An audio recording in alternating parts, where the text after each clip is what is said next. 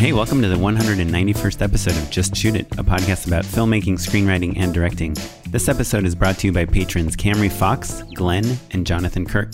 I'm Oren Kaplan. And I'm Matt Enlow. Today we've got Josh McGuire on the show. He's a manager at Underground, and he's here to talk us through all of the different stages of acquiring a manager, working with a manager, and finally taking a TV show or movie out into the marketplace and all the things that he does separate from getting into the room and pitching. Yeah, he's been at this one management company. He's one of the founders of it for 14 years now. So he's a very modest guy, but he has a ton of experience. He was an executive producer on the TV show Heathers. He produced Incarnate for Blumhouse. He has clients right on a bunch of TV shows. One of the creators of the animated show Big Mouth is one of his clients. He's got like a lot of awesome things. He's doing a new TV show about Navy SEALs. And yeah, I think he's like a wealth of information. And yeah, so open, so generous. It's really been great. Yeah, it's funny. I feel like we kind of approach this interview with two types of listeners in mind. The first type is the one that is kind of a newer writer, director, and thinks that they need a manager.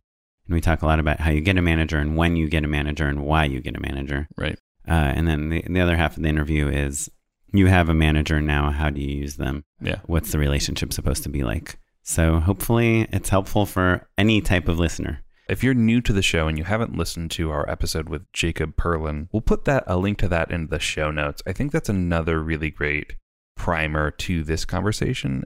Jacob is Oren's manager, and we go through a lot of similar topics, but I think, Jacob has obviously his own perspective on things. And so we reference what we learned and talked about and the way that our listeners have reacted to that episode over the course of the year or two since we put it up. And so it might be helpful and fun if you're in the mood to listen to 2 hours worth of managers talking. This is another great one to listen to as well. Yeah. And it's definitely, we talk about managers and managing from the perspective of a filmmaker. 100%. Yeah. I think, we got so many emails and still are getting emails about the Jacob episode. And so that really informed our perspective in terms of really hammering certain questions and topics with Josh that we felt like would be helpful. Yeah, it would be helpful, and things that you literally had asked us over the last 2 years. Yeah, and just a lot of my own personal misconceptions about what a manager does. Yeah, we're learning right along with you, everybody.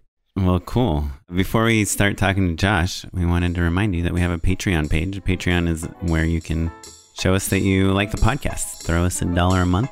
You can go to patreon.com/justshootitpod and you can check out all the various things you can do. If you become a patron, you also get to come to our live events for free, and we are going to have one of those soon. We're figuring out the next one, and you can also get a Just Shoot It hat for $10 if you're a $10 a month person, and that is a perfect hat that when you're on set, if people aren't working, you just like point to the hat and then you just tell them to do what it says on your hat. And they will do it, and your movie will be amazing, and you'll win awards, and you'll get into Sundance, and movie stars will beg to be in your project, and, Yeah.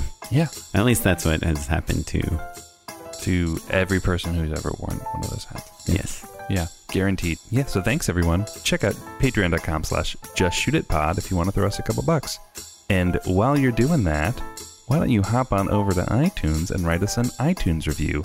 Or if you don't have a ton of money, or if you want to do both, that's another way that you can help the show out. So, hey, not to interrupt, but hot off the presses, we got 2 new iTunes reviews. They just came in. Whoa. These things are flowing in like you can't believe. And for every iTunes review you put, we have a donor that is going to write a matching iTunes review. We have Tom Hanks just called. He's going to... for every one iTunes review you write, he'll write another iTunes review. That's crazy. Wow. Tom Hanks? It's an NPR Pledge Drive parody, okay? That's what I'm going for. Oh, I see. Now I get it. Cool. Should we get into the show? I think we should.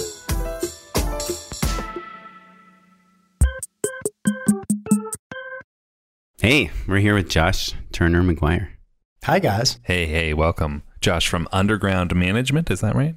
Yes, just Underground, but yeah. Oh, okay. Well, but it is a management company. It is. We are a management and production company. Underground Management LLC. No, I'm teasing. Inc.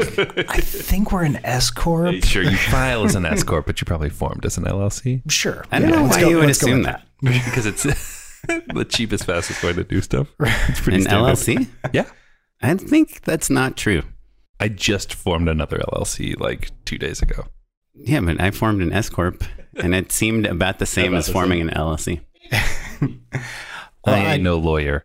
I have both, and I have done none of the paperwork, so I can tell you how difficult neither of those is. Perfect. Great managing, Josh. Exactly.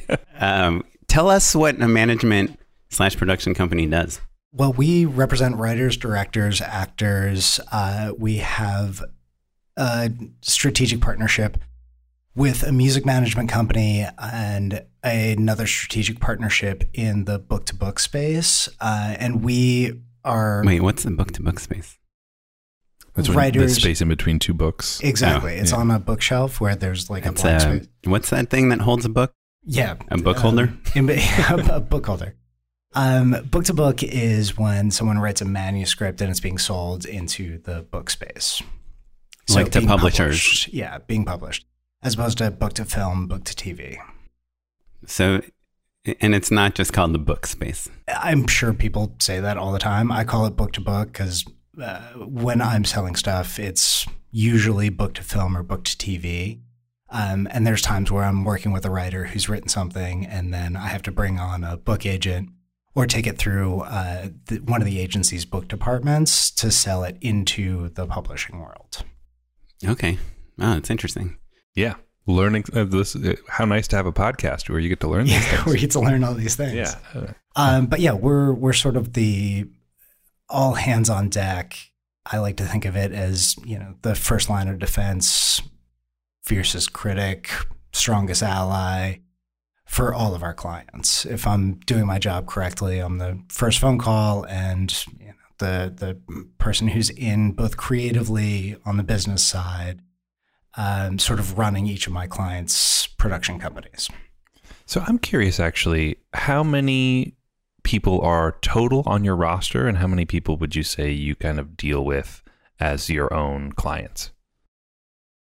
Most of the people that are on my my list are just my clients. Mm-hmm. I represent about 25 people, and very few of them are people that I share with other managers. Mm-hmm. The company as a whole, I honestly have no idea how many clients we have. Mm-hmm. But about 25 per person, would you say? I think my business partner, Trevor, represents a slightly higher number. I keep my list for a manager. I keep my list relatively small because I just find I'm able to do my job better with a smaller group of people. Sure. Lean and mean. Yeah. Yeah. That's cool. So, and I know this is like kind of Hollywood 101, but do you mind giving us a quick sentence or two about the difference between a manager and an agent? Sure. I've always looked at it that an agent is the more transactional side of the business. They're out in the marketplace trying to sell projects and acquire work for their clients, and also are directly involved in negotiating the deals. Your manager is the person who's more your 365, every single day you're talking to your manager, you're on the ground in between deals. So if we take a script out, say I take a script out with myself and the agent, and we have a place that's going to step up on it, the agent and the lawyer will negotiate the deal points, and I will be there to help give my comments and talk the client through what's happening. And then once the deal's made, I'm servicing the day-to-day of what the client is doing, what's happening on the project, in a way that's a little bit more hands-on than the agents tend to be. Right. And that kind of leads into being able to produce as well, right? Correct. It's kind of like the more fun version of all of that sort of work. I occasionally... You get to get your hands dirty in a different way, I guess is what I mean to say. I get to have my hands dirty, but I don't get to wear cool suits every day. Sure. Wait, but you could wear a cool suit if you wanted to. I could, but I feel like it just you stick out like a sore thumb in the management community. Right. I once was at a panel, and I was wearing a nice shirt and a tie. And one of the other managers on the panel was like, yeah, we're the ones who don't wear ties. And then gave me like a side eye while we were like, this guy's no manager. Yeah, exactly. That was guy. exactly what it felt like. Did you come from the agency world, or how? I didn't, no. Okay, so you didn't have a large collection of ties to pull from. I didn't, no. I have a few choice ties, but not a large collection. I have a friend, I think I might have told the story before. My friend, who is actually the guy that wrote that script that was told he should meet with you 10 years ago. He was an assistant at this company, Bonafide. They made a lot of awesome movies, Little Miss Sunshine and all these things. And his bosses were like trying to help him figure out what direction he should go. And they're like, you could either go in like the executive direction or more like the writer direction. And they said, and based on the way you dress every day, we think definitely the writer direction is the way you should angle yourself. Yeah. The writer direction tends to be a lot more comfortable. Sure. Yeah. There's a lot of sweats involved. Yeah, a little more plaid, a few more hoodies. Yeah, for sure. Yeah, sneakers. I guess everyone in LA wears sneakers, even with suits. Yeah, but there is a noticeable difference of like if part of your job is looking cool, but you still have to dress down, I think sneakers are the key indicator in terms of like what type of job you do. Yeah. Genuinely, I think Matt has this theory on how directors can look cool. We actually just talked about it last night. He said like your bag, your jacket, your sneakers. That's like what can make a director a cool director or like a not cool director. Yeah, I 100% agree. Look at that. That's 90% of a manager's job is to looking critique. Cool. Sure. I'd wardrobe out my clients. Yeah. I noticed you brought a denim jacket. No enamel pins though. So there was one, but someone found it really offensive, so it had to. It was just a tiny swastika. Someone gave me a middle finger that was on my thing for a minute, and then I think it was actually one of my colleagues looked at me and goes, "You're just going to walk around flicking people off all day?" And I was like, it's fair. Okay. Kids come into this building. Well, so I want to go back to a couple of things you said. One was that, your clients that you serve a certain part of the job you provide a certain service to your clients, and agents provide a different service. And you said you have about 25 clients. Do they all have agents? Or do you think there's I personally only have a manager. Yeah. And I only have an agent. Yeah. Do you find that like everyone needs both at a certain level? At a certain level, I would say most people need both. We're currently at a very odd juncture in the industry where none of my clients currently have agents. But that just has to do with the Writers Guild thing? Right. The Writers Guild. Do you represent directors too, or just writers? I do. I represent directors. Most of my list I'm much more writer heavy. I've always been much more writer heavy. I think it's largely because it's a language that I speak. But yes, at the moment, no one has an agent, and that has been an interesting phenomena over the last 6 months. Can we talk about that a little bit more? Because I think it has created a weird environment for everyone, right? I think. And by everyone, you mean Writers Guild members. Yeah. But also like just the nature of making a television show, you need a lot of writers to do that. And so, and there are plenty of directors who are also WGA writers and things like that. So like the relationships that people have, and also the way that managers their place in the industry currently, it has kind of maybe shifted as a result of, writers firing their agents en masse. Mm-hmm. Yeah, I think that's fair to say. I mean, it's definitely, it's been an interesting 6 months. Sure. Yeah. I think for us, our agency partners not being there. Do you miss them? Yeah, I'm joking, but kind of, like. Well, I mean, in yes, a real way, both, yeah, probably, yeah. Both personally and professionally, I do. I miss our agency partners.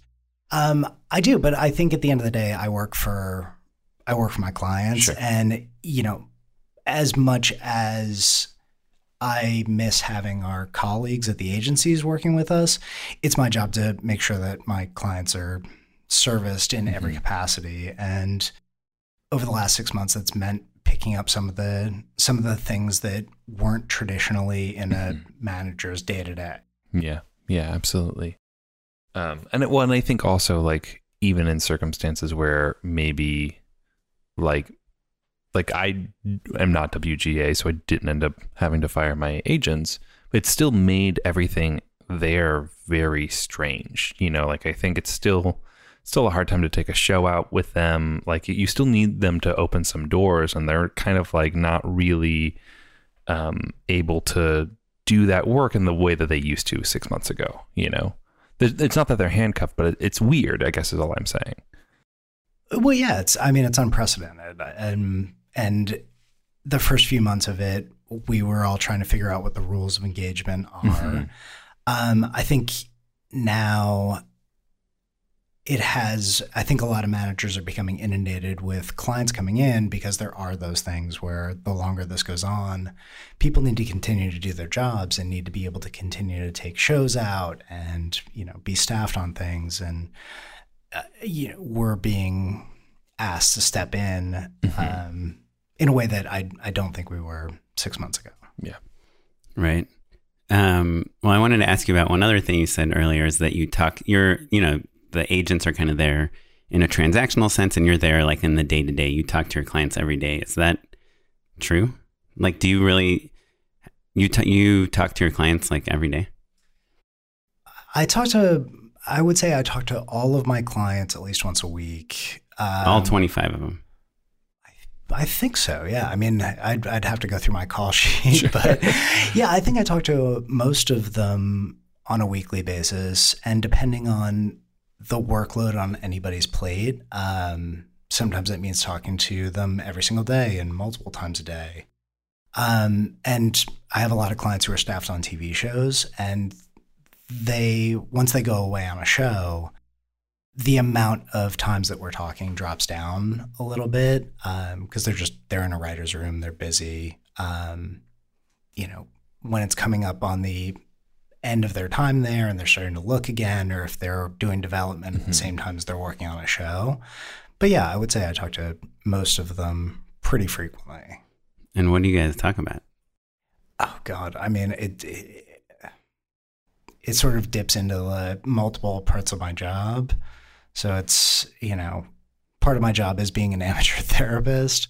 Part of my job is talking a client through, any deal that's coming in, where we are with, if we're out with a show, who's stepping up, who's not stepping up on it. If someone's coming in with an offer, what that means, prepping them for jobs. A lot of it is giving notes. So you read like a lot of their material and then you give notes? Is that part of the job? Yeah, tons of it. A decent part of my job is development. And then I guess I haven't heard this for a while, but when I first kind of started working in this industry and I had friends getting managers and agents and everything, I had a few friends that were dropped by their managers because they like bugged them too much.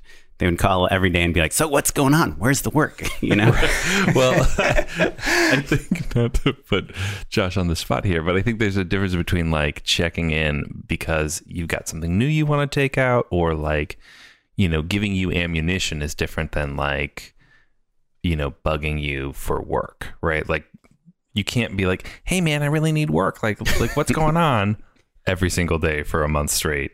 But like, you can't be like, oh, I'm really excited about this thing. I'm following up about these meetings that we just had that you set up, all of that sort of stuff. That's when you're in contact more typically, right? Yeah, I think,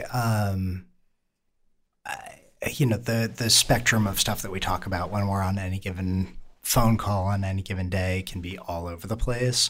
I think those situations where people are calling representatives on a daily basis going, hey, I need a job. Hey, I need a job. I don't run into that all that often, but it's largely because with each of my clients, I have a pretty lengthy discussion as to strategy and what we're doing. Right. Or not even like, hey, I need a job, but like, hey, I got like 10 ideas. Can I run them by you? Right. Yeah, I think there's a way that we always try and structure those conversations that it puts us in a position to make each of those conversations more meaningful. So if someone has 10 ideas, it's best to set a time and sit down and go through those things. Because quite frankly, on any given day, there's a zillion things going on. If someone, if I happen to be on the phone with someone and they're like, hey, I'm going to pitch you 10 ideas. If I haven't dedicated aside like an hour to spend with that person and really be thoughtful in my responses, they're not getting the best service out of me. Right. And so, I mean, obviously you've been a manager for a very long time, and I think your client list, I mean, you're just an EP on Heathers, right? Yeah. And you've done, a lot of your clients are on writing staffs and things like that. But is it true that most managers have kind of like their regularly working writers or clients, and then more of their like developmental clients? And the client like that might be more like, they had a script on the blacklist, but they don't have an income right now as a writer, and they're working on their next feature. Like, is that something that you like? Do you have developmental clients, and do you have different levels of clients like that? I definitely have clients in different spots in their careers. And, some of them are people who are often working, and some of them have sold a number of things. I work with a few people who, just are getting their first jobs or have had a job and they're looking for their next thing, and we're fighting the good fight of trying to get them whatever that opportunity is or develop the next project that we're going to take out. So yeah, I have people across the spectrum. And I think I will always have people across the spectrum. I don't think I'm ever going to age out of wanting to help a young writer whose voice I respond to find their first gig or sell their first project. I mean, that's part of the draw of being a manager. That's the thrill of the chase. Yeah. Let's talk about that a little bit more, though, because I have a hunch that a lot of our listeners at home fall into that category of being looking to break in a little bit more. What do you respond to when you're reading a new writer, and even how do they approach you in the first place? The writer approaching me? Yeah. A writer or director, I guess. I guess, yeah. I think that's a good question. A lot of the stuff comes to me, and I think if you look at my client list and, look back at the projects that these people work on, a lot of my clients know one another. And my business has sort of grown in this like weird kind of incestuous, like everybody knows everybody. You only have to go to one barbecue is what you're saying. Pretty much. Yeah. It's that, or you could interpret it as like, clearly I'm terrible at selling myself because it's only people who know each other that keep. But it's like a referral business. It's a referral what you're saying. Business. Yeah. So a lot of the stuff that I read, when it comes in and it's someone who's younger, almost all of those people are people that are being recommended to me either by other clients or executives around town or, agents calling to be like, look, this is somebody that needs some help and they're not quite in the place where they need an agent, but like, if this is something you respond to, you should try and bring them along. So almost all of it comes from referrals. Gotcha. So what does a person living in Milwaukee do right now? Like I'm thinking my heart goes out to our friends or our listeners who are in other markets. Most of who are in Milwaukee. Right. Sure. You guys are huge in Milwaukee. I want to make up our own like idealized version of like the smaller market person. But you know what I mean? Like the person who's just like, grew up at a different town, went to a different state, and like maybe has a great idea for a TV show. Yeah, exactly. Is there anything they can do, or is the answer come to LA and like go to the right barbecue? Yeah. Get the referral. Yeah, and that's okay if that is the answer, but like I feel it's my duty to ask, right? No. I think it's a really good question. Yes, I think there's the Robert Evans, like go to the right barbecue, like be jumping out of the pool and somebody will put you in the pictures. But I'm actually going to steal a line from one of your previous guests, Kevin Herrera, who answered this at one point. It's not, a writer, director, actor's job to get a representative. It's their job to make something great that then attracts a representative. Are you saying that they should just shoot it? Yes, they should absolutely just shoot it. I can't help myself. It was well done. I particularly like the eyebrow raise before you deliver the line. Yeah, no, that's just Matt's eyebrow. He has very high eyebrows. That's like what we always tell people is like, if you are like desperately hunting for representation, you probably do not need representation at this point. Yeah. I think you guys, I looked over your resumes and you go make the thing, right? Or you go write the script, or you create a podcast that attracts an audience that people start paying attention to.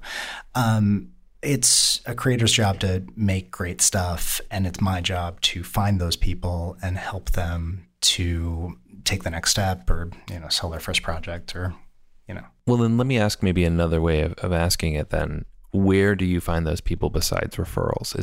Are you scouting things or like a screenwriting competition, or like this person just won an award at South by or something? Yeah, I think all those things are true. I think stuff that comes up in competition, like I have a meeting tomorrow with some of the people from Imagine Impact, and cool.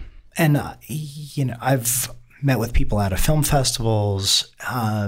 Another thing that happens from time to time is someone who works at our office or works with one of my clients, or is friends with one of my clients, will be like, hey, I just read this thing that you have to check out, or like, let me send you this short or whatever. What I've found is that great material tends to be eminently shareable, and people want to, if they read something cool, they want to share it with their friends. I mean, the same way we all talk about, like, Matt talks about Hollywood viral. Yeah. This term, which is like, it doesn't mean it has 50 million views, but it means that people in Hollywood are sharing 50 it. Saw. Right. Yeah. That's a nice way of putting that. So you're a partner at Underground. Yes. So I'm assuming you have some kind of, you and the other partners are the old guard there, but there's some younger, newer managers. Would those managers take younger, newer, more developmental writers? Yeah, I mean, I think I like to think that I still take those people on if it's something that blows my hair back. He's still cool, man. I'm still cool. No, you're flipping people off. I'm on TikTok. No, but I guess there's this idea amongst, like, I think on our side of the equation, that like, hey, I want like a new young manager that's super hungry, that like hasn't sold anything, that I can be the person they're spending like 3 hours of their day with, instead of got off a desk and needs to build out a roster or something. Yeah. Like that's like in our mind. I don't even know if it's true, but in our mind, there's like this. There's the new agent, the new manager, the new person that has like 20 empty slots, and I'm going to fill one of those, as opposed to your roster where it's like, it's pretty hard to be number 26 on your list of 25 people, No, that's fair. And I think there's something also, and I remember this from being a baby manager, is like, I had something to prove. Like, I wanted to be able to bring in that thing where it's like, this is the new hot voice. Like, this is a blacklist script. This, this. You're in more of a discovery mode, kind of. Yeah. And I think with our colleagues at the company, the people that I work with, it's definitely something that's we're a very entrepreneurial company, and it's highly encouraged for people to be bringing stuff in. I have a young woman in my office, Brianna, who's coming along, and I'm helping her to start scouting for talent. She's sitting in meetings with me. She's, in on the notes process. So, for me, it's important that the next generation of people that's coming up, we're fostering their ability to go out and find clients as well. And do you guys hip pocket people? Is that a thing that managers do? I don't. Only because I feel like for me, I have to maintain a rule of it's either a hell yes or it's a no. And just to clarify, hip pocketing is kind of when you're dating, you're not married, basically. Like you're not officially signed. Maybe you haven't been taken around to the rest of the partners. Like you met someone at the barbecue that has like an amazing like desert musical. Right. And if you happen to see someone that's looking for like a musical that takes place in Sedona, you'll call this person up. Yeah, I don't hip pocket only because, you know, I do keep a hard and fast rule of like, if it's not a hell yes, it's a no. Only because I don't have the bandwidth for being, you know, halfway in. Yeah. I like that also because having been hip pocketed a couple times, like there's less accountability. Do you know what I mean? It can be like a little frustrating of and you do feel like you're kind of bugging a person. Yeah. Or even just like, it's just unclear. You know, let's just be straightforward one way or the other, I think is a much nicer way to go about it. And I think that also hip pocketing is a thing that like happens a little bit more when you're younger and maybe a little more you're thirsty, not hungry, right? Well, I also wonder if like it's a term that is more used by the people that are hip pocketed than the people that are hip pocketing. You know what I mean? I did first hear it from a manager.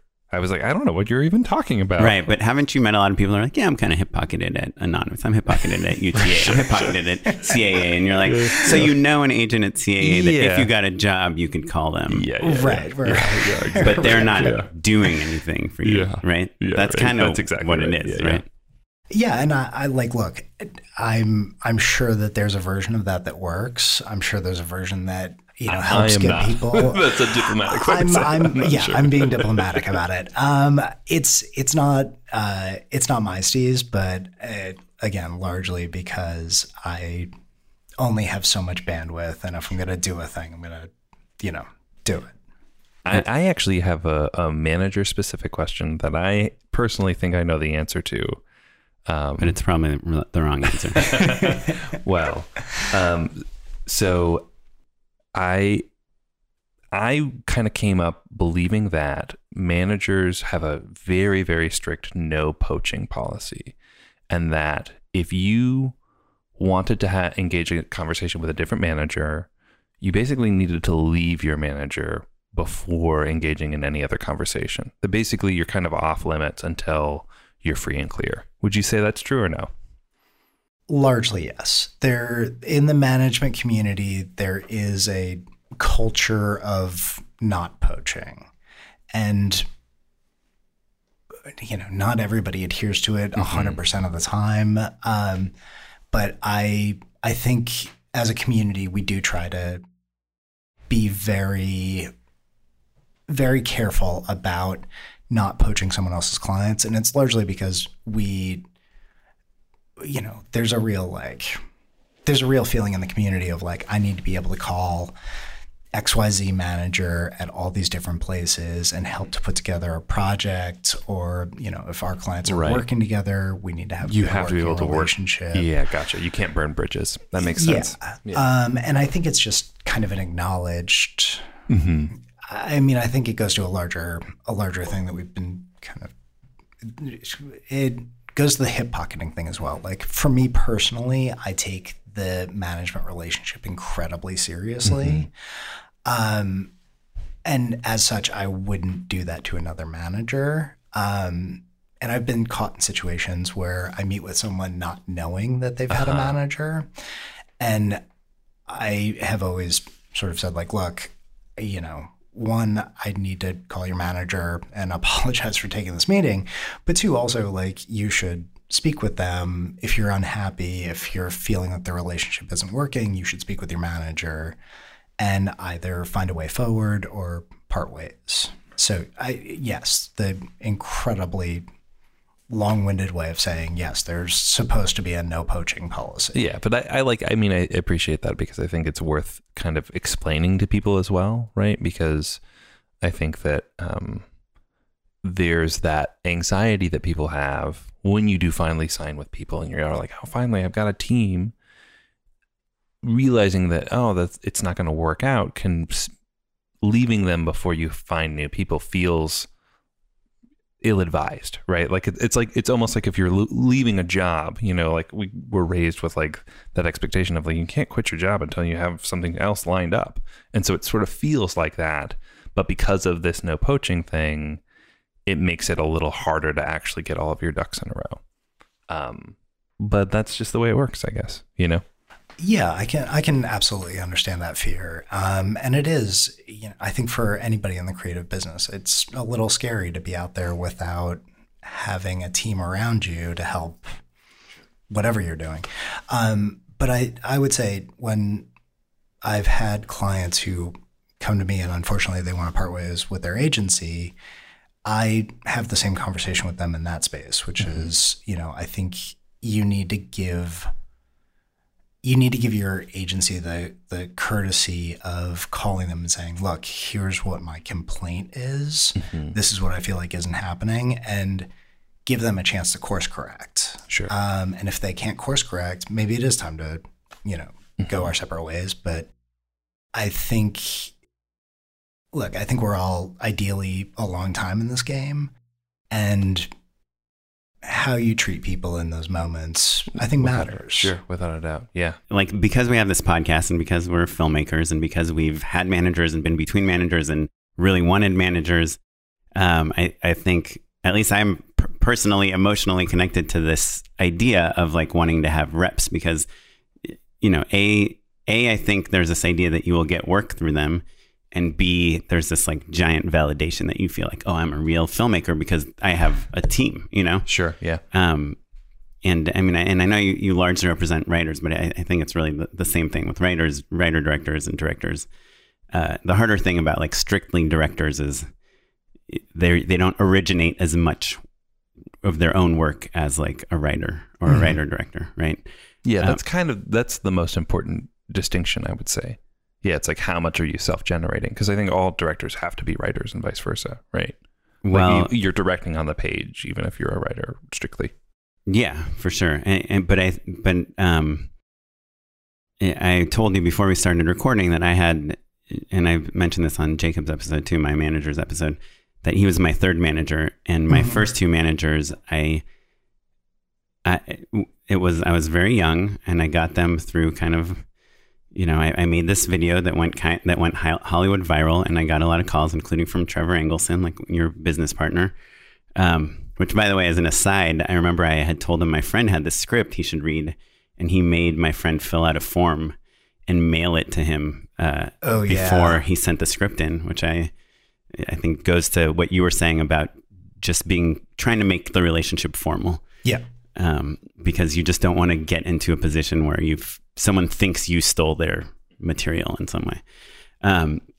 But anyhow, my first two managers, my first one was kind of getting me work, like trying to set me up with her clients to do the type of work that I really didn't feel like I was interested in it at all. And I ended up finding these other managers that were making amazing movies and TV shows. And I was like, oh, I want to be with them. And they sent me a couple really bad scripts. And then other than that, my relationship with them was like me calling them and saying like, hey, I have a shoot. You guys should come to set. Or like, I have some ideas. I'd love to talk to you. And they'd be like, yeah. And they never came and we never talked. And I went to my lawyer who had introduced me to them. And I said, what is the deal? Like, I have these managers. They don't want to talk to me about my ideas. They don't like want to come to my sets. They don't get me any work. Like, what is the deal? Like, they're horrible managers. And he's like, no, the problem is that you don't know what a manager does. And he said, like, I went to his office and he sat me down. He's like, look, you need to think of a manager as a salesperson. And I hope this isn't offensive in any way. He's like, you generate material, you write scripts, you make shorts, you do presentations, decks or whatever. You give it to them and they show it to people. That is like the relationship. And it totally like rocked my world because I always thought of the reps. Like when you have a team and you have reps, they get you work. You've established to them that you're talented in some way and then they get you work. At the time, I didn't realize that actually most of the work, and even if you look at the biggest stars like a Seth Rogen or something, most of the work they get is like they come up with ideas and they're taking it out to the world through their reps as opposed to their reps bringing them ideas. So I guess I'm curious, especially since you've been doing this for a while and you have, a lot of people that are working regularly, how much of the work that they get is being generated by them versus work that you're bringing them? And maybe even like, you could think of this as the company wide, right? Because like you said, you're more focused on writers. So I assume that most of the time is, But when you're on a TV staffing, staff, that's true. Yeah. Yeah, I think the answer to that, it really depends on the manager. For me personally, I think I am strongest in the arena of helping my clients develop their ideas, develop their scripts, and putting projects together to take it out into the marketplace. So I would say the sales part of my job is a bigger component. And I think there are certain managers who are, they're incredible at staffing. And that's their day-to-day. They're on the phone just constantly banging out calls, trying to put, X client on Y show. And how do they show materials pretty much? They're like, hey, read a script for my client? Yeah, they're showing materials. They're reaching out to showrunners, studio executives, network executives. Are they having their clients write anything specifically for this? No, I most of the time it's working off of samples.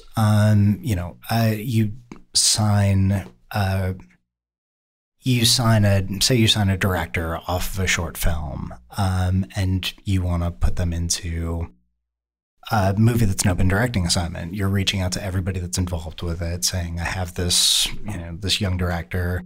He's done this awesome thing. You got to check it out. You got to meet with him. And you send out that short. And then you're prepping the client to meet with these people with an eye toward getting them a job.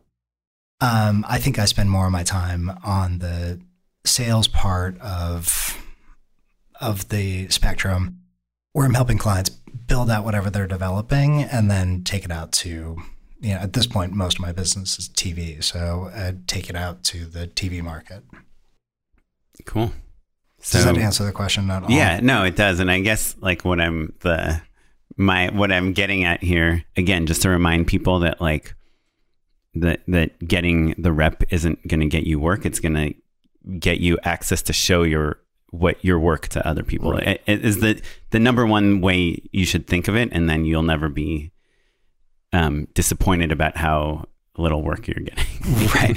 Yeah. No. I think there's a piece of that that's incredibly accurate. Is like you're looking to a rep to take the thing that you've created that is this, special short or this script or whatever it is, and get it into the right hands in the right rooms in front of the right people, that it can go from whatever it is, script or short or, manuscript into possibly a TV show, possibly a movie.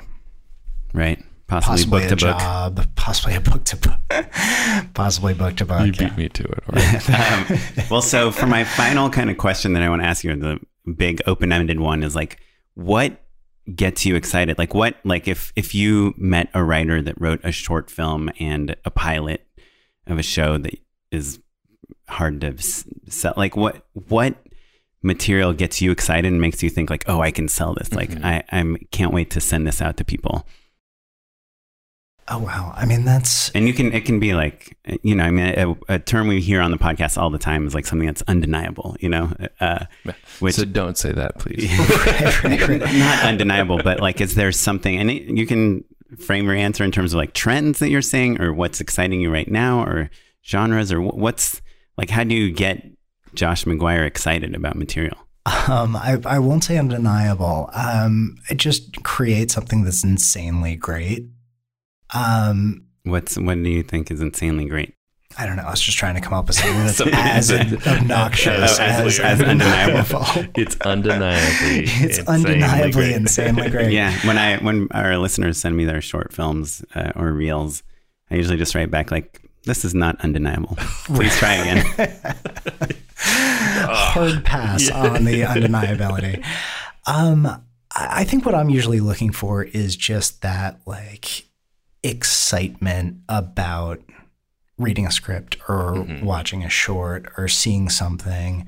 And I think the reason people use these like sort of generic things like insanely great or undeniable is because there's no like, you can't really put it's an a X factor on it. Right. Yeah. Yeah. It's like you just read something that you're like, there's a voice here. There's something really cool here. And maybe it's this script or maybe it's just this writer's voice, but there's something about this that I am compelled to, you know, take this out of the stack of 9 things that are in front of me and look further into it. And how important is it to grab you in the first couple pages? I mean, I'm a bad case study because I tend to read things all the way through. That is a bad case study. It's a bad case study. No, but and very generous. That's good. That's I great. know Yeah. I know what you're asking though, and yes, it's important to do it. Like I will give that note to people of you know, if there's something in the first few pages that is not attention grabbing or this doesn't separate it from the pack or confusing or cliche, right? Right. Or any of those things. I mean, it's, you know, I think it goes back to the like executives, agents, managers, lawyers, everybody in this business has a tremendous workload. And when they're looking at a stack of 9 or 10 things that they have to read or, you know, 9 or 10 links that they have to watch, that can be daunting. And so you do want to you want to solve for how do I get people past the first few minutes of this or past the first 10 pages of this. Now, is it true that if you use a swear word in the title and print your script on a colored paper, that you will be more likely to be read? Well, who is printing scripts? Yes, I think it needs to be a multicolored page with all of the swear words on it, and you will definitely... like Legally Blonde was originally... That's true. Fuck Legally Blonde. And it was printed on pink paper. Everyone knows that. Right.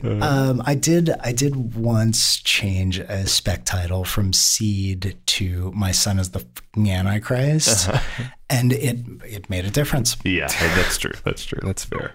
But it was largely because it's just a better joke. Definitely. Yeah. Seed is a little... You don't get as much tone out of it, right? Yeah, but you're also putting the voice into the title, which I think is why titles are so hard, because you want to communicate so much with that title. I mean, I think if you think of it, that your agents and managers are the first audience members, right? Besides like sending it out to notes for your friends and peers and all that, your brain trust, like you're the first person who's going to like consume it as an audience member. And so I think that in the same way that an audience needs to be excited and grabbed and hooked early on, just because you don't want to watch a boring movie or TV show. You know, it's the same sort of mentality. And so that seems like a little Hollywood or a little crass to be like, oh yeah, you got to get them early. But like, that's just the way that entertainment works now. And it kind of always has, you know? Yeah. If it's a new writer, does it bother you to have typos in the first page? I don't stress that. I mean, it's not going to... That's not going to be the thing that throws me. I think if my biggest complaint is that there's typos in it, then we're all having a very good day. Oh, great. It's funny. I don't know why they bother me so much. Somebody sent me a couple short. He's like a new filmmaker. He's like, hey, he's like a family friend, like a friend of a friend of a friend was like, hey, can I talk to you about something? And I was like, sure. And he sent me, I talked to him on the phone. He told me he's writing some stuff. I was like, oh, if you want to send me like some of your short film scripts, I'll read them. And he sent them to me right away. And I mean, it's just like typos galore on page 1. And I'm like, if you're not paying attention to that, what else aren't you paying attention to?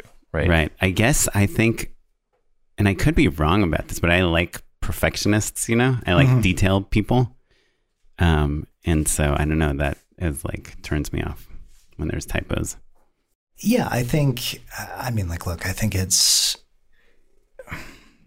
we're all putting content out there in the world, and like I wouldn't want a piece of content that I've had my hands on out in the world with flaws in it. So I'm hoping that they're, you know, taking care of typos and all that as well. But I do think that, you know, we're the very first representatives of the audience that are seeing this thing. And Gary Lucchese, who I worked with on Heathers, there's something that always struck me. Typo King. Typo King. He's the king of typos. I knew there was a Z in Heather's. Right. He always, when he would give notes, he'd always do it from the standpoint of the audience will.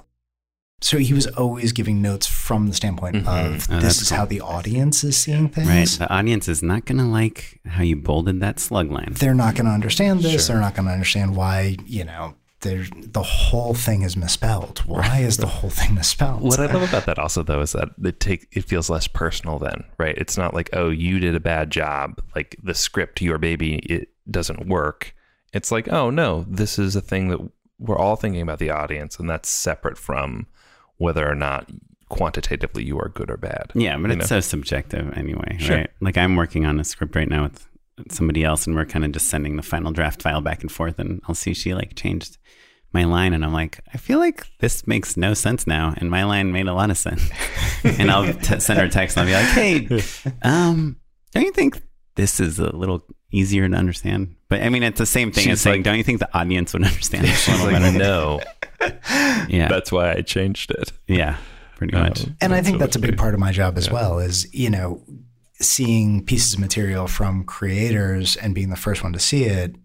I'm not as deeply in it. Like I haven't been sitting in. Yeah, fresh eyes, right? Yeah, I haven't been. But you must be good at dealing with egos. I hope so. You have to be, otherwise you would have quit, right? Like I don't know. I'm not that bright. I mean, I might continue to show up if. No, I think I tend to not take. I tend not to take anything that personally, and I think it's another responsibility that I have in my job of like keeping people's egos to a degree in check. And a big piece of it is as a manager being a safe space.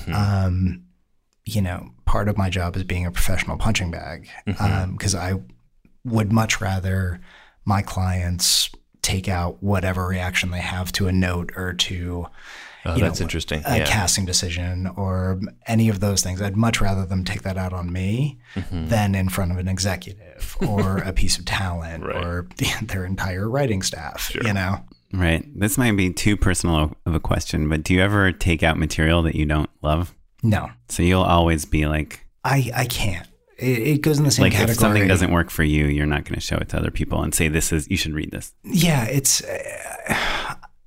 I think sort of the same way that everyone wants a rep, like I get reads on things because over the years, people have come to respect what I'm sending out. And I think to a degree, there's a little bit of, I also have a responsibility to the marketplace of not taking something out that I don't feel like is ready for the marketplace but you don't think that's subjective in any way? Like if you're like your clients do a lot of like kind of adult comedy stuff. Right. Like if one of your clients was writing a kids show or like a kind of B movie horror thriller or something. Yeah. How do you reconcile if a client is really passionate about making something that you're not as excited about? I'm never afraid to say, I don't know. And with a lot of those things, like if someone came to me with a kids show, my immediate answer would be, I don't know. I just don't work in that marketplace often enough. I don't know what's working and what isn't. And if I say I don't know, it's not the end of the road. It just means I have homework to do, and it means I need to go out and talk to some buyers. I need to talk to, some friends that I have out there in the world, or a number of different studios to find out the answers. I won't shoot something down just because I don't happen to know the answer to it, but it definitely, if it's something that I really feel strongly is not something that I would want to put out in the marketplace, I won't take it out. Right. I think it's when I went to see my manager a couple times ago in his office, I saw he had a list on his wall of buyers. And it's funny because it's not something that like as a writer, director, I'm like thinking about that much, but it seems like, and at the management level, that's kind of like one of your like A plus B equals C, like they're like the B part of the equation. Yeah, well, if I walk in and I have a show that only goes to, say, 2 networks, right? That's a different conversation than if it works at 6, you know? Yeah, and I think, again, it's not, if something only works for 2 networks, it's not necessarily a no for me. Sure. It's just, we have to be more careful about how we put it together. And if someone comes in and pitches me an idea that's nothing more than a log line that only works on 1 or 2 networks or one network, a lot of times I'll encourage them to go in another direction because, you know, it's a very competitive marketplace. You want to put as many sharks in the water as is humanly possible. And if there's only one shot with something, your odds just become so long. Sure. Yeah. And you think it's as competitive today with like what seems to us like 10 times more buyers than there were like 5 years ago, like with all the streaming services, all the places that are coming together and separating, it still seems hard to sell a show. Yes. Yeah. It's an incredibly competitive marketplace. I think especially as soon as you get like specific about an idea and you look at who you could possibly imagine would buy the show, it's still not that many places. Look, it's more than 3 networks, of course. Right. But like the odds that you have a great idea that works for like 4 places, maybe excluding like Hulu and Netflix that are a little more agnostic, like it's pretty rare, right? Right. But I guess now I think of like, so you think Netflix had all these Disney movies and shows on it that now are not going to be there, and all these Fox, like, and all these kids things that, you know, Viacom is doing something like all of a sudden, at least in my mind, Netflix needs a bunch of kids shows. You know, it seems like it would be easier to sell them a kids show now than when they had access to all these other Sure, but that's shows. Still one network we're talking about, though. You know? Well, I think it's important for everyone to remember, and I remind clients of this pretty regularly, is like, go to Netflix on a Wednesday at 3 p.m. I only go to Netflix on Saturdays. Well, Saturdays too, but Just kidding. there, you know, you'll see 30 people in the lobby, and The Office you're talking about, Yeah, not on my TV. Not the thing, the actual like Netflix Office on Sunset. There's nothing worse than being a writer and you're waiting for your meeting, and then you look around and you see the other versions of you. Yeah, you know, there's Right. like, Warby Parker. Dude, So it is so demoralizing. And then you see the other members of their team, and like, you know, there's the guy in the suit, and it's just like, yeah, brutal. That's why you gotta wear a cool backpack and cool shoes and a cool jacket. Yeah, I recently I remember just thinking, I saw a guy and I was kind of not sizing him up, but you know, having that moment, and then he picked up a keyboard, and I just thought, I'm glad I'm not him. I don't have to like lug around a fucking musical instrument. Oh, like he was gonna play a song in his pitch. Like pitch some musical something or other to somebody in that building. I was at the lobby there to pitch, and I was like fixing my hair in the mirror, and then I realized it was just like a guy that looked exactly like me. We were even pitching the same time travel show. So what's can you sell a TV show just off a script and a pitch nowadays, or do you need more than that? I think you can. It drastically increases your chances of success if you have more than that, if you do have a package built around it. Which is like a showrunner or an actor. A package being, you know, having multiple elements involved in it, whether it's an actor or a director, a big producer, a showrunner, any of those things. It does make it exponentially easier to sell a show, having those pieces in place. And I can tell you that the first or second question I'm going to get after, you know, what's the show, who's the writer, what's the thing, is who's going to be the showrunner. Because there's not a lot of people who have that skill set. Mm-hmm. And they don't love the answer, anyone you want. Right. Anyone you want that's available and doesn't have their own show right now. TV show on the low end, $20 million investment, and there's not a lot of people that they feel confident in putting, you know, here's $20 million, go deliver us 10 episodes of something. And when you say on the low end, you mean like cable, like a true TV show? I think True's budgets start somewhere it's like $700, $750 an episode.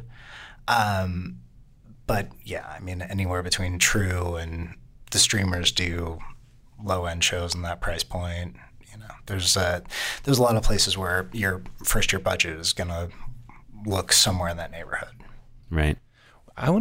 So let's just kind of in the process of all of these conversations or this stepping through things, let's pretend, you know, you've found a client and they've cleaned up their screenplay so that it doesn't have any typos and you guys both love it. And now it's got a bunch of swear words in the title. It's got a pink cover sheet. Very colorful cover page. It is ready though. Like, you know, match made in heaven. And it's time to start taking it out.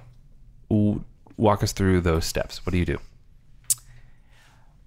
So, sorry, you're asking if I'm saying basically that we in the life cycle of like signing someone and developing a project together, like a TV show or a feature. Yeah, let's do a TV show. But you said that's the majority of your business. It is now. Yeah. So like, what does a manager specifically do in that sort of process?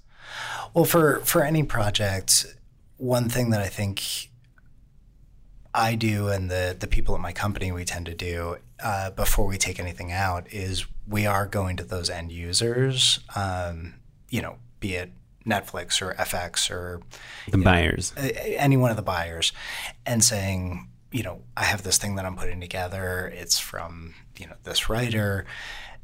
For me, it's important to always go out and ask the question of, is there anything that I can be doing to make this an easier thing for you to say yes to? Is there anything that you guys have that's competitive that would make it impossible for you to step up on this? You know, finding out all those things, because a lot of times what they're going to tell you is no, it's all execution dependent. Just bring the thing in, and if we like it, we'll do it. But bring the thing in, meaning like bring in the pitch? Bring in the pitch, bring in the script, whatever it is. Yeah, we'll say no after you've pitched your heart out. We'll say no after we've given you a free bottle of water. Yeah. And just as a quick aside or detour, a pitch is mainly somebody talking in a room to you. There isn't a lot of additional materials aside from describing the show. It can be anything from someone just talking for 15, 20 minutes to someone talking with visuals that go along with it. Sometimes it's hard copy visuals of like, you know, we've done these pitch boards in the past. A lot of it is stuff that we're doing with images and stuff projected onto screens in the room to help give some context to whatever the writer's talking about. But yeah, before we bring in the script or pitch or whatever, we call those end users and ask them the questions of like, what is it we could possibly do to make this easier for you to say yes to? And is it putting a director on it? Is it a showrunner? Is it someone that you have a producing deal with? Would having a studio on this be helpful? All of those things. And say 9 out of 10 of them say it's just execution dependent. Just bring us the project and we'll say yes or no. Every single time we do this, we get one piece of information that I would not have previously counted on or thought of that can be the difference maker. You know, we sold a feature thing a few years back to Fox, and it came off of Fox telling us that they had a deal with a director that they needed to buy stuff for. And then if we brought it in through them, it would make a big difference. Mm-hmm. And we ended up selling it in a huge bidding war. That's awesome. Wow. Congrats. Yeah. Well, cool. Well, so my final show to end our interview with, unless Matt has something else. No, I'm good. Is you're a new writer. You just moved to LA. Maybe you made some shorts. Maybe you even wrote a indie feature that was made. You're here. What would Josh McGuire advise you to do? You have your nephew's best friend just moved to LA. She's, finished film school. She wrote some shorts. She calls you and says, "What should I do now?" Well, she's cheating because she has a direct into me. I mean, sure. If it's somebody who just moved out here, my advice to people who are coming out here and just getting into it, it's, get out there in the world and meet as many people as you possibly can. Like at that stage in your career, there is no bad meeting. There is no bad introduction. Like you'll have 150 introductions that turn into nothing, and then one that turns into you're getting your script or your short or whatever in front of one set of eyes. And, there's probably going to be 18,000 additional barriers to entry after that. But I think don't be shy about your work. Don't be shy about getting out there in the world and building your community. And when you say meet people, you don't mean like call up an agency and have a meeting. You mean like go to a film festival, go to a party, go to a mixer, go to a barbecue. Yes, internship. go to a barbecue. Yeah. Go to a barbecue. I mean, I think I love barbecues, I guess. you're really into it. Yeah, Have you heard of Fast and the Furious? I mean, I think all of us, once you've been here for a while, you come up in a community, and I think that's what you're looking to build. Is like a lot of the people that I'm closest with on the executive side, we've been friends since we were assistants, and over time we've kind of cultivated that relationship. I think the same thing is true for writers, directors, actors. I think you want to be out there in the world building your community. Cool. Awesome, man. Well, awesome. Well, thanks for talking to us, Josh. Yeah, of course. Can we hop into unpaid endorsements? Yes, please. Unpaid endorsements. We had Natalie Metzger on the podcast. She is a producer, and she had told us that she likes to congratulate people when that she sees good news about them. So just write a quick email and say congrats. And then I was like, I never do that because I just feel like I'm bugging someone. Like, oh, probably a million people are saying congrats to that person. And then yesterday I was on Deadline and I saw this guy I know. He created this show, and there was an article about it in Deadline. And I wrote to him, and I don't know him that well. And I was like, hey, congrats on the show. I just saw the trailer on Deadline. Looks amazing. Congratulations. And then he wrote back. He's like, oh, wow, that was like so nice of you to say. And I was like, oh my God, this totally works. So my advice is go to Deadline, find someone you know that has an article about them, and just write them an email and say congratulations. Perfect. That's my endorsement. All right. Well, I'm going to piggyback on your endorsement. I think emailing and calling people to say congrats is a huge one. Also, it's so weird that like literally until last week when we interviewed Natalie, I thought that was like an annoying thing to do. Oh no! I asked her, I was like, that's like saying happy birthday to someone on Facebook when it's like you're getting all these happy birthdays from people you don't know. And she was like, it's not the same. If you guys see my name written literally anywhere, please call me and say congrats. You can be on the side. That's interesting. Of, like, you don't mind a phone call? You like a phone call? I don't mind a phone call. I probably will be slower. I mean, for you guys, I'll get back immediately. Sure. But like, shoot me a text, shoot me an email. Yeah. But like, I think saying congrats is a really big one.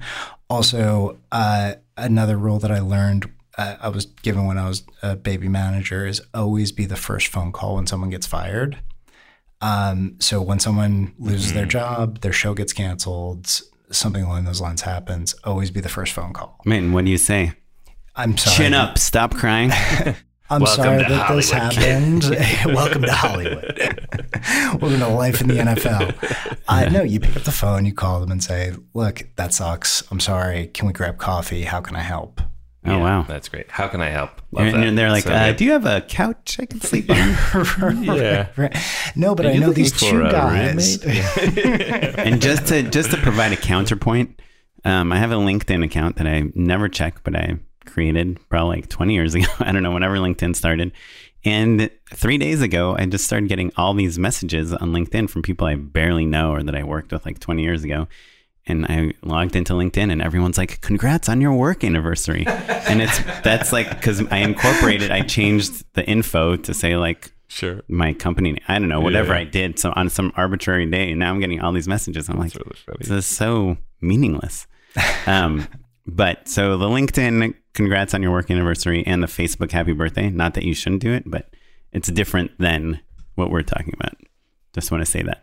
Yeah, I agree. But the email of, hey, congrats on, like, just forward the Deadline link. Hey, congrats on this it's really nice. Good move. Yeah, solid move. Well, I've got a real weird one for you guys. I'm always looking for good music to write to, right? Like there's a very specific criteria if I want it to be like Like songs about writing. Songs about writing. Yeah. So like, I'm writing right now. I have to sing them as well.